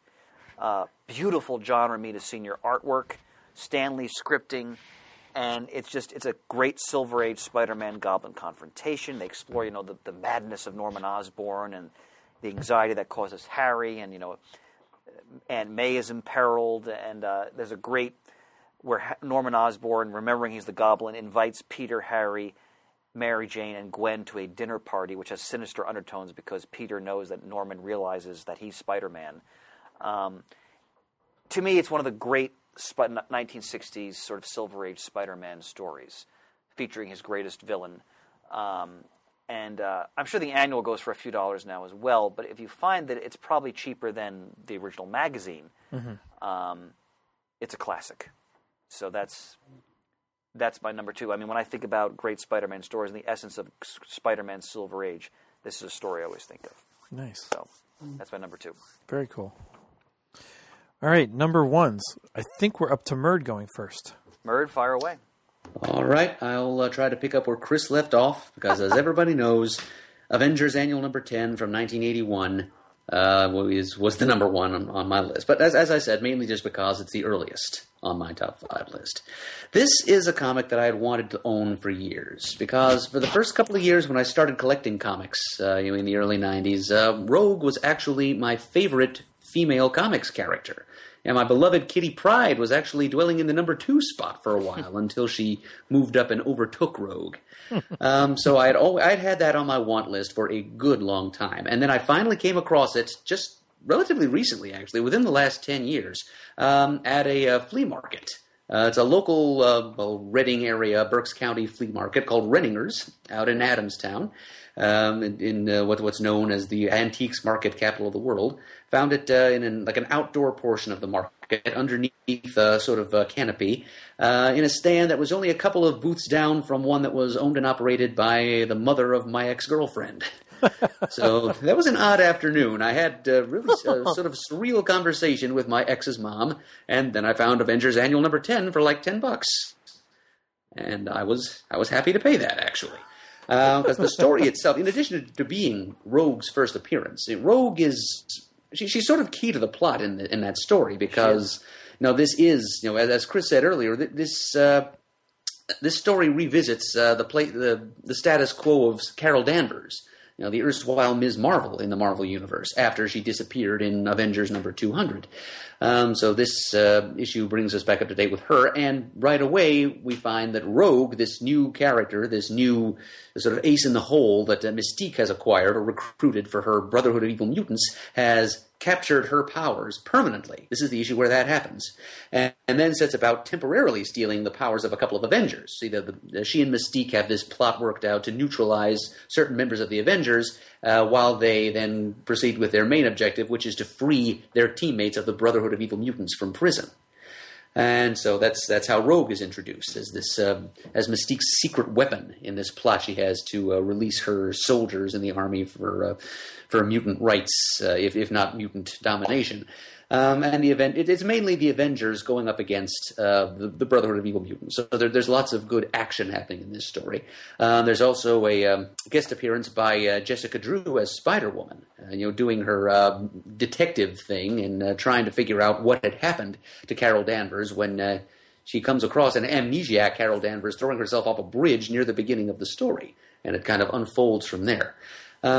And eventually, the X-Men do make an appearance as well, because this is all written by Chris Claremont, of course, who's best known for his X-Men work. And they're the ones who end up granting sanctuary to Carol Danvers at the end of the story. And as Chris also hinted at earlier, or alluded to, there is a very taut confrontation scene at the end of the story in which Carol Danvers has it out with the Avengers for the decision that they made in Avengers number 200 to just let Marcus, the spawn of Kang, tootle off into the time stream, taking Ms. Marvel, Carol Danvers, along with him.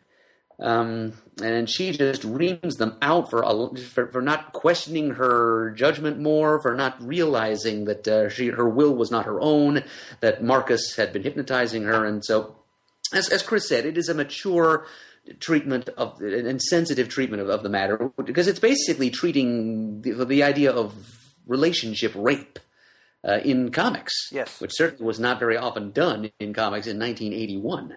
It's barely touched these days, even.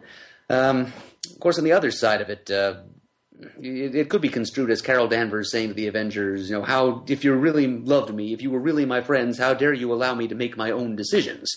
But since this is a superhero universe where such things as mind control do exist, and the situation was certainly very suspect, she certainly had a point that the Avengers should not have left things where they did in Avengers 200, when we did our Avengers Spotlight. May I interject for a moment?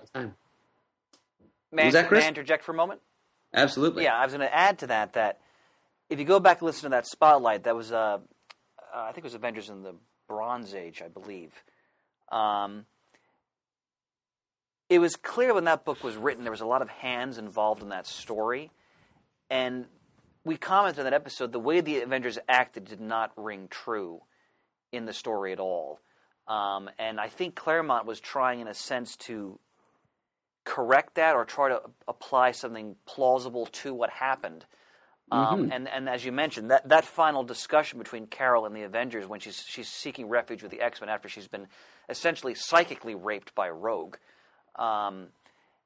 it's a powerful discussion, especially between her and her old friend Wanda Maximoff, the Scarlet Witch. And I think it's some of Claremont's finest writing. It's outstanding. So.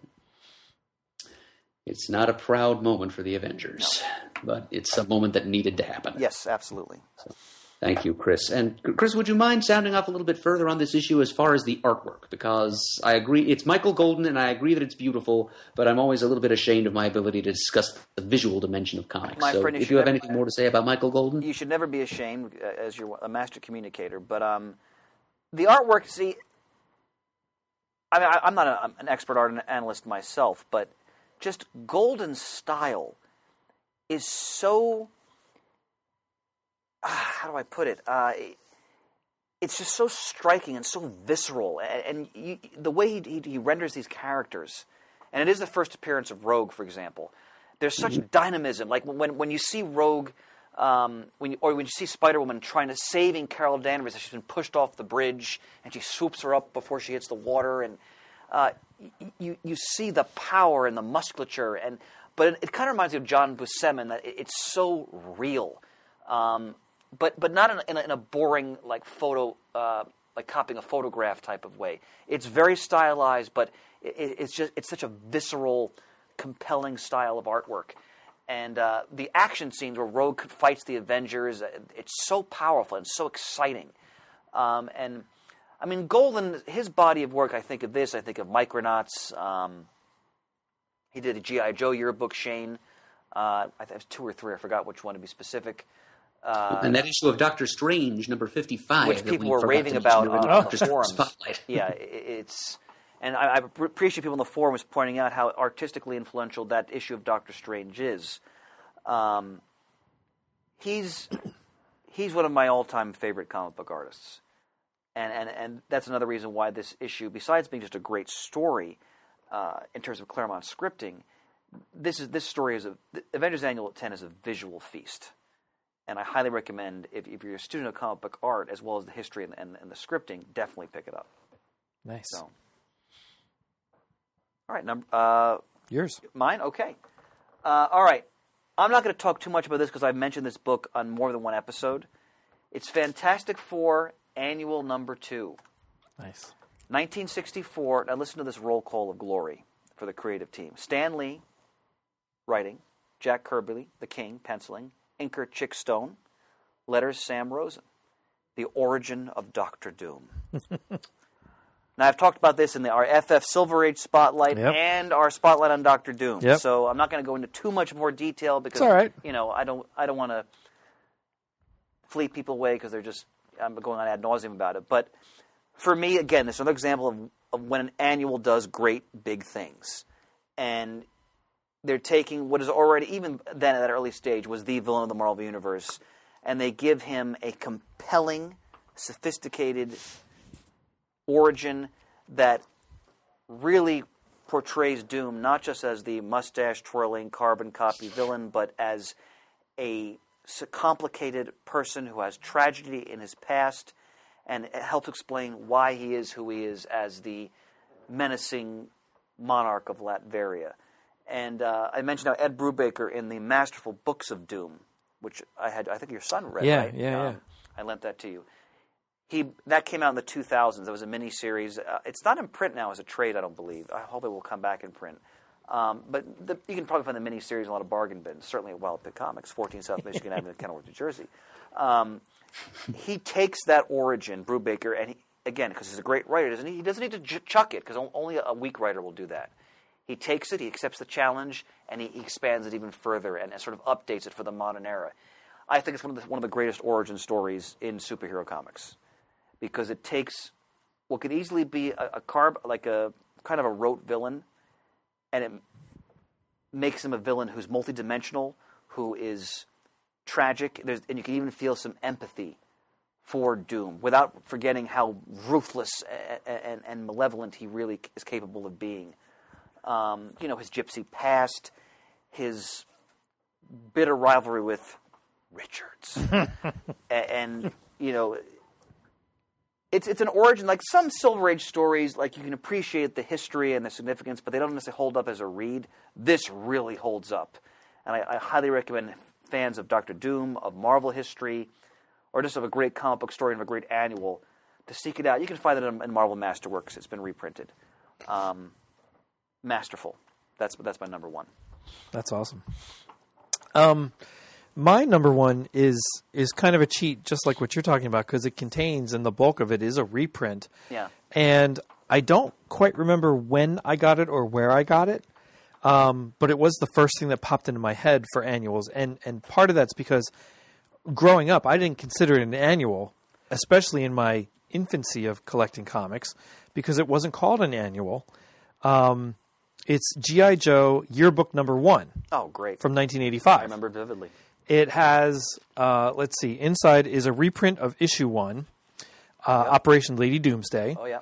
It has a synopsis of the saga continues, everything that's happened since the first adventure, with excerpts from issues 8, 10, 11, 12, 13, 14, 15, 16, 22, which is Snake Eyes Origins, right? 21 and 22? 21 is Silent Interlude. Oh, it's 21 Silent. Yeah. Right, okay. And 25. It has the map of the pit, which I love. Oh, yeah. And would drool over that, thinking, how could I do that in a toy form? Profiles of your favorite G.I. Joes in a file card type format. And then at the back, something kind of interesting, which I had some books that did this just as their normal comic book, was G.I. Joe on television showed little things that happened through the cartoon. Yes, that's that right. had aired and they to had, date. They had stills of the animated show in there. Yeah. And I had a Star Blazers one that did the same thing, only the Star Blazers one was a complete story, but stills of all the cartoons. This was just kind of highlights of the different shows. So I know I destroyed that book also because it was – I didn't want to read – I had number 1 of G.I. Joe, and I didn't want to read it or pull it out of the plastic, but I would read this, and I would look at the pit, and I would read the file cards, and I would look at the cartoon stuff, because back then, if it didn't air on TV, it wasn't like I had a VCR to record stuff. Yep. I don't think we had one at that point. And they didn't rerun stuff like crazy, that first mini-series or two. Only later did they start to really rerun cartoons once the main series came out. I didn't have a VCR yet either. You had to watch it when it came out. You had to watch it. Yep. So to do something like that, the back was the front was a full cover of G.I. Joe around a Sky Striker with the team kind of huddled together. The back was a cover of Cobra, a back cover of all Cobra guys. So that was neat unto itself. Just a lot of fun, and I read and reread that over and over because I love that first story. And I love that whole series. G.I. Joe really did a great job of building characters and following storylines and arcs and different things that happened in early issues came back to full. We praised that series ad nauseum in our G.I. Joe Spotlight a couple of years ago. It was just fantastic. And I guess I never realized when I was younger that it was an annual because it wasn't called an annual. Called a yearbook, yep. And G.I. Joe, while published by Marvel, was really separate from the rest of the Marvel universe. Yes. But it was a lot of fun to have those yearbooks come out. The three or four of them that there were. I know there was 3. I can't remember if there was a 4th. I'd have to look that up. Yeah. I know there's a trade of them out now too. Yes, because I don't have all of the annuals, so I did get the trade. That's from IDW. Yeah. So that was a lot of fun. Really, the Justice League annual from '87, number 1, probably should have or could have been my number 1, but for when we started thinking about this list, that was the first thing that popped in my head. Oh, G.I. Joe. You made a good point about designations, because we also remember that in the Silver Age, for example, or the Bronze Age, sometimes they didn't call them annuals; they called them king-size specials. Okay, yeah, for example, which is just sometimes so people aren't confused. They're trying to collect annuals.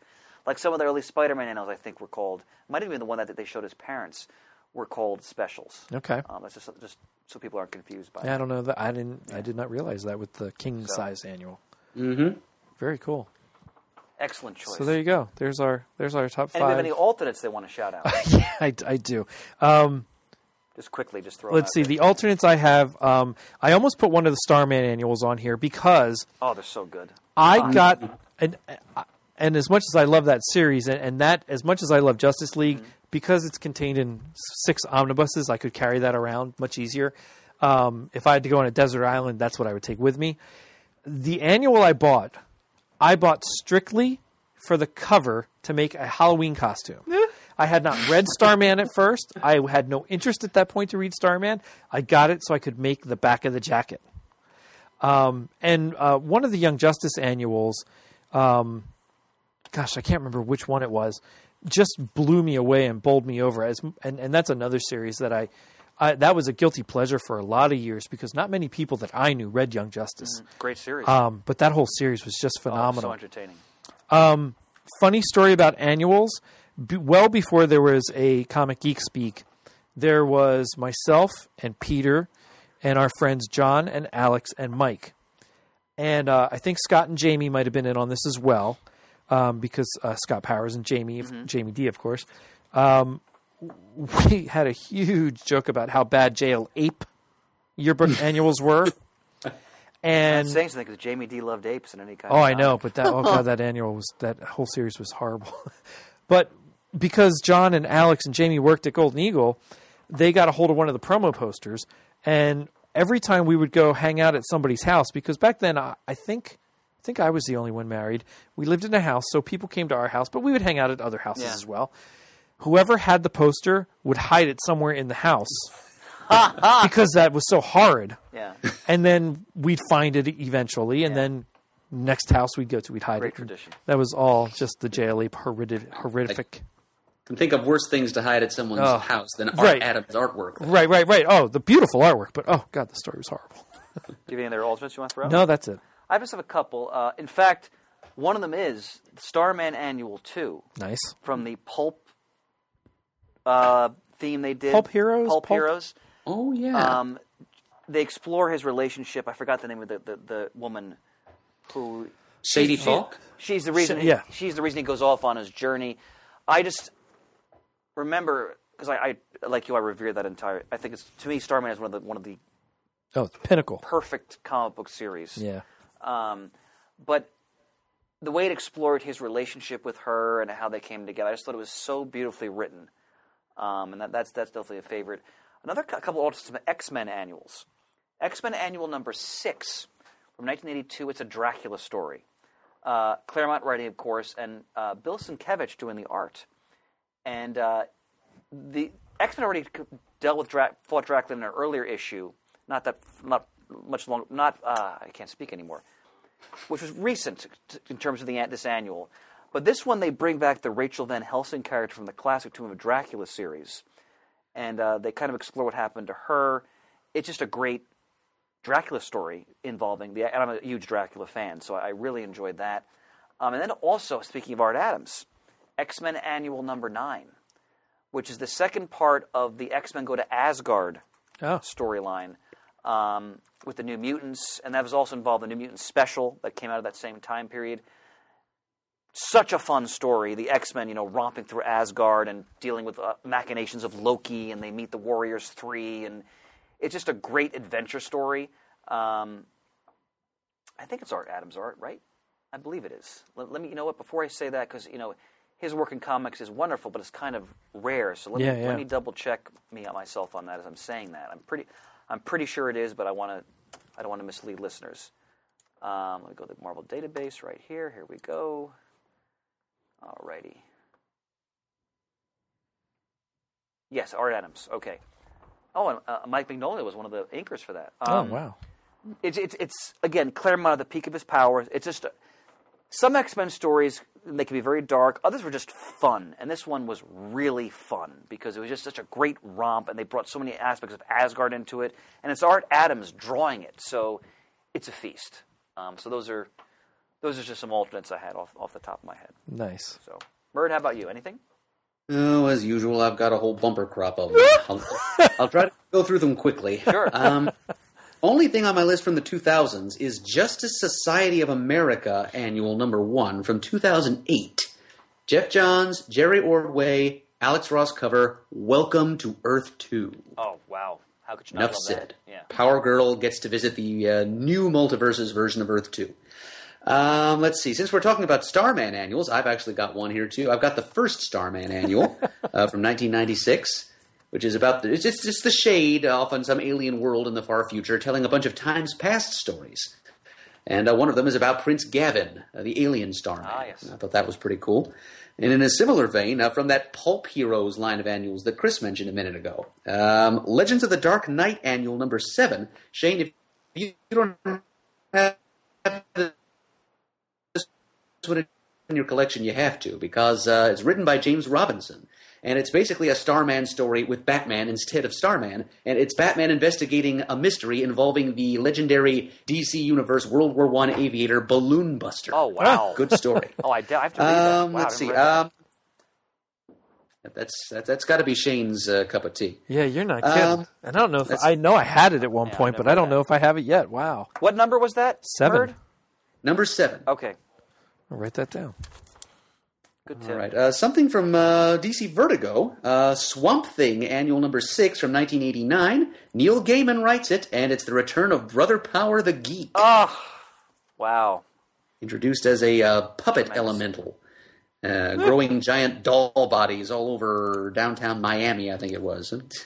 There's also a backup story in that annual featuring Floronic Man. Secret Origins Annual Number 3 from 1989, featuring the Teen Titans. George Perez writes and partially draws a cohesive origin story for every incarnation of the team from the 60s through the 80s. That was a tour de force.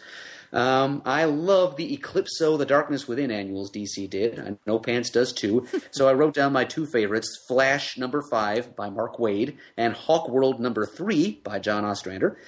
Action Comics Annual number 8 from 1996. It's a Legends of the Dead Earth story featuring a Bizarro in the far future out in outer space. He has no knowledge or memory of Superman or Earth, but he's doing his Bizarro thing as the star attraction of an amusement park called Bizarro World. That's written by my man Carl Kiesel. Nice. Untold Tales of Spider-Man Annual 96. Oh, that's great. Good pick, Murd. Yep. Well, Chris and I both know what great comics Untold Tales of Spider-Man was. One of the best things Marvel did in the 90s. Yes. And that issue was written by Kurt Busiek, of course, with art by Mike Allred. Spidey and the Invisible Girl go on a date. Yeah, it's awesome. Awesome. Much to the chagrin of both Human Torch and Namor. So great issue. Hijinks ensue. Plus, that annual contains the recipe for Aunt May's famous wheat cakes. Yeah, that's right. Great pick, Murd. Great pick. Thunderbolts Annual number from 1997. That's the first time the first revelation of how Baron Zemo went about recruiting his crack team of Masters of Evil to go undercover as superheroes. It's the origins of the Thunderbolts concept by Kurt Busiek, of course. Silver Surfer Annual number 6 from the 1993 series of New Character Annuals. That is the one that introduced Legacy, Genis Vell, the son of Mar-Vell, to the Marvel Universe. From Joe Kelly's Deadpool run, we have Deadpool Death, 1998. You guys still with me? Oh, yeah, we're here. Go right ahead. Sorry, Shane did something to the camera. And everything went blurry and strange. In that issue, we learned some of the secrets, for the first time, some of the secrets of Wade Wilson's time in the Weapon X project. how he became Deadpool slowly and painfully, and the physical and psychological torment he had to endure along the way, plus Deadpool actually literally flirts with death. Death actually talks to him, which is more than she's ever done for her most devoted suitor, Thanos, so Wade Wilson should feel pretty special about that. Captain America Annual number 13 from 1994. This was written by Roy Thomas with art by his erstwhile, one of his collaborators from the All-Star Squadron days, Arvell Jones. It's the entire history of the Red Skull and the second communist Red Skull of the 50s, told more or less from the Skull's point of view. That was a good story. I bought that at a bazaar in a church basement, believe it or not. Wow. And last but not least, Amazing Spider-Man Annual number 22 from 1988. The first appearance of Speedball. Oh, yes. I remember that one. Oh, yes. Was that Evolutionary War tie-in? I believe so. It was. Woohoo! All right. I remember the Speedball. That's great. Comrades in Arms, an outstanding discussion. Yeah. That was a lot Good of picks fun. all the way around, I think. If a man wanted to do a quick plug for the store, Go right ahead. this should come out before the date. On October 31st, many listeners know that a lot of comic shops participate in Halloween Fest, which essentially is Free Comic Book Day Part 2. Yeah. And we'll be having out a large amount of free comics for people to enjoy. We're also doing our traditional huge fall sale. We'll be having 30,000 50-cent books at 10% off 50 cents. We'll be adding thousands of books to those bins, the week before the event. Adding also to our higher sticker end books, which are priced way below a guide, and they'll be 10% off on top of that. We've brought in hundreds more used trades over the past few weeks. We have over 1,000 used trades in stock now. Most of them are $5.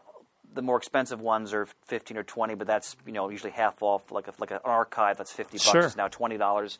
10% off those low prices. 25% off our new trades. 25% off our magazines. If you come in costume, you get an additional $5 off your overall purchase. And first time ever, we're inaugurating the Wild Pig auction at around approximately 3 o'clock on Saturday, October 31st. We're putting up various items, very low opening bids. You can find all the items at wildpigcomics.com. Among them will be a near mint-to-mint copy of Tales of Teen Titans 44, the first appearance of Nightwing. Nice. And also a lot of IDW artist editions will be going up on auction with low opening bids. We have a Hard Hero, very unfortunate name, Hawkeye statue. That was a nice series of statues they did in the 2000s.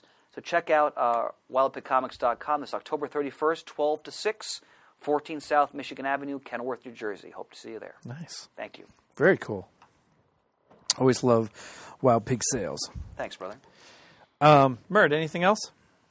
I'd just like to issue the standard top 5 disclaimer here. Those of you listening at home, just remember these lists of ours are always 100% arbitrary and subjective, and based on what we can remember off the top of our heads Indeed. by the time we sit down to record. Yeah, So, right.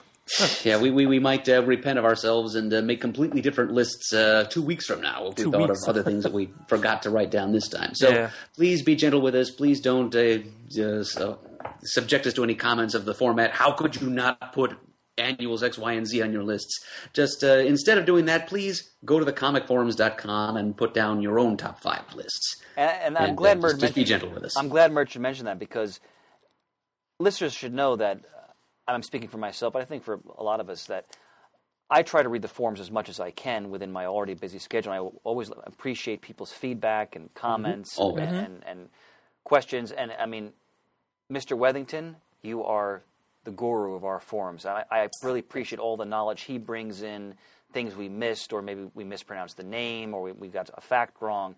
So I really enjoy just going through the forums and seeing what people have to say, because 99% of the comments are positive and supportive and often edifying. Yeah, and I like to see what other people choose for their own top 5s when we do these kind of lists. That's a lot of fun. All right. Visit us at comicgeekspeak.com to send us an email. The address is comicgeekspeak@gmail.com. To leave a voicemail, the number is 267-702-6642. Stop by The Comic Forums, just as Chris and Adam said, and let us know what your own top 5s are. Follow us on Twitter, like us on Facebook. Thank you to everyone who contributes to the episode. We appreciate it. Thank you to Geek Fuel for sending us the mystery boxes. It's a lot of fun to open them up and see what goodies are inside. And as always, we are uniting the world's mightiest heroes, one listener at a time.